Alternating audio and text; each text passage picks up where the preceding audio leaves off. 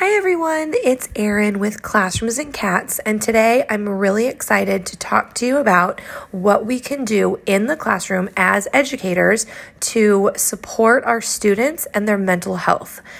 It's going to be a big theme for this podcast, and we are going to talk about how us teachers need to take care of ourselves and what we can do to ensure that we are mentally stable when we go to work, and how we can cope with our anxiety and other emotions that we might have. But in order to be a great educator, I really feel that we have to tune in to our students' mental health as well. And I am lucky enough to have a student counselor on campus with me, and I chatted a little bit with her about what I can look for in student behavior and how I can bring an area of calmness into my classroom and help my students with their mental health. And I just wanted to go over a few of the things that you can look for as an educator with student behavior, and maybe we can figure out some things to do with these kiddos that might be struggling, and we can really help them be successful. So working with younger students, I teach transitional kindergarten, and the wing of my school that I am with transitional kinder, and it goes all the way to third grade. So we've got a pretty wide variety of grade levels going on in my wing. But what I have noticed is that when students are struggling with mental health, most of the time it turns into something that is physical with them, whether it be they are 5 years old or they are 9 years old. It seems to me that when students are struggling with mental health, we can also see it in some physical symptoms. So when I was talking to the counselor, I asked her, what are a few things that we as educators should look for? And she said that one of the things that we can look for is if a student is feeling sad for a very long period of time, usually about 2 weeks or so.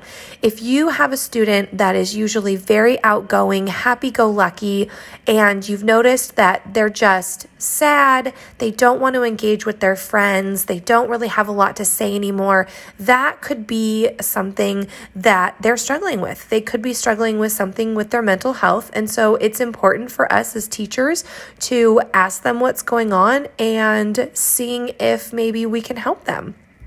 Also, too, another one is difficulty concentrating. So sometimes our students that are all over the place, they might be struggling and it's just hard for them to concentrate. And I know that a lot of times people can say, oh, well, maybe they just have ADHD or maybe they just need medication. There's so much more to it than that. I understand that ADHD is something that a lot of students struggle with as well. So that is not to be discounted. However, if it's a student that is usually concentrating very well and does their work on time and they're struggling, this could also be something, as it could be a sign that they're struggling with their mental health.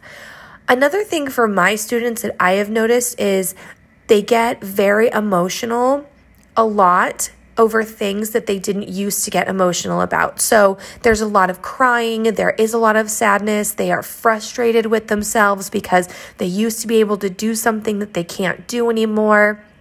A lot of times they'll get upset because they're comparing themselves to a classmate, and that's really hard because we all are growing at different levels. That's a hard thing for a 5-year-old to understand. So I see my students that are getting upset with things and crying easily. That could also be a sign that something's going on. So what can we do as educators in the classroom? What can we do as educators as a school? How can we support the mental health of our students and not just focus on the individual students who are already showing that they might be struggling with mental health? What can we do? Because I always say, it's so much better to be proactive about something than it is to be reactive about something. Because if you're being reactive, we all know that something is already going on. So wouldn't it be awesome if we could just take that step before we see things happening, and maybe we can nip it in the bud before things start getting physical with the mental well-being. So what can we do to support these students? First of all, I think it's really important to educate your parents on the symptoms of mental health problems. Sometimes it might be their only child, or it might be their oldest child that they're struggling with, and they're just not sure what to do. So by letting parents know there are resources out there that can help them and providing them with that so that they can recognize the symptoms, that's a really great thing. But also too, we as educators need to educate ourselves on what the symptoms are. So just taking a look at mental health problems that students can have and looking for those signs could be the very first thing that we need to do. But also, I think it's important for us to promote being emotionally stable. I know that that's a really odd thing to say, but we need to let our students know that it's okay for them to say no. It's okay for them to feel like they might be overwhelmed, and let them know that if they're not feeling great about something or they are struggling, that they can come and they can talk to us because we are here to help them. And I think that just letting the students know that you are someone that they can come and talk to if they are struggling will make a huge difference. And another thing that I always do in my classroom is encourage helping others. And that is a huge thing, especially now. But if you see someone struggling, help them. Sometimes we talk to our students and we let them know if we see somebody on the playground that isn't playing with anybody, invite them to play. If there's somebody who's eating by themselves, ask if they want to join you. It's just helping others that can really lift up that morale and also give your students a better headspace so that they don't run into mental health problems. But we all know that with mental health comes physical health. So it's also really important to encourage that physical health for your students. I know that my students, we have PE 2 times a week, but we do so much more than that. Sometimes when we're getting overwhelmed and we're just not really into the activity that we're doing, we take a break. We do yoga, we do a couple silly songs, we move our bodies so that we can get back in and we can get settled into our activity. So building time into your day for students to be silly and to have fun really, really helps them. And I think that we need to make sure that the school does have access to mental health support. I know that not every school is going to have a counselor like my school does, but maybe getting together with a group of teachers that might be willing to help students or talk them through things, or just providing students and parents with different ideas that they can do for when they are overwhelmed and they might feel like things aren't necessarily going their way.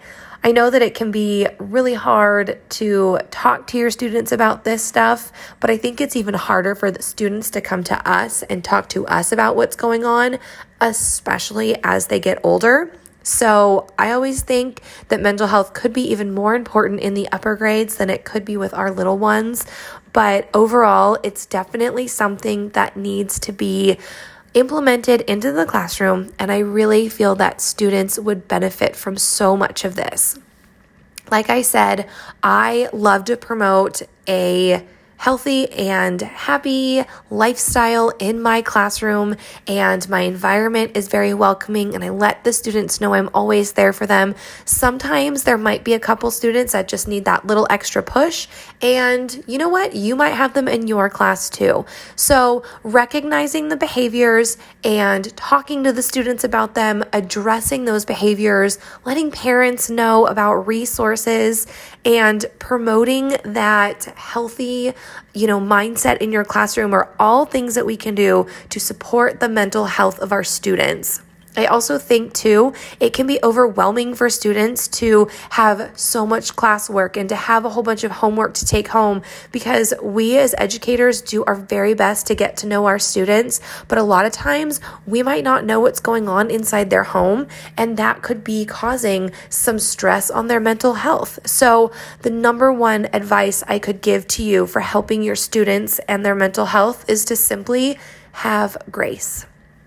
Have grace on your students, let them know that you're there for them, and just allow them to do their very best and continue to give them those uplifting words that you are so good at. So, since today is World's Mental Health Day, I thought this would be the perfect podcast for me to record and just let you know that we as teachers can band together and really help our mental health of all of our students. I would love for you to reach out if you have any ideas on how you support your students' mental health. You can go over to my blog at classroomsandcats.com and you can get in touch with me there. Let me know what sort of things you do in the classroom to make sure that your students have a positive well-being and that they are enjoying school and you are helping them de-stress and make sure that they are the best they can be. So I want you to take care of your students, but I also want you to take care of yourself. All right. So until next time, I hope that you are having a lovely teaching school year, and I hope that everything is just going really well for you. Reach out if you need anything, and I'll see you on the next episode.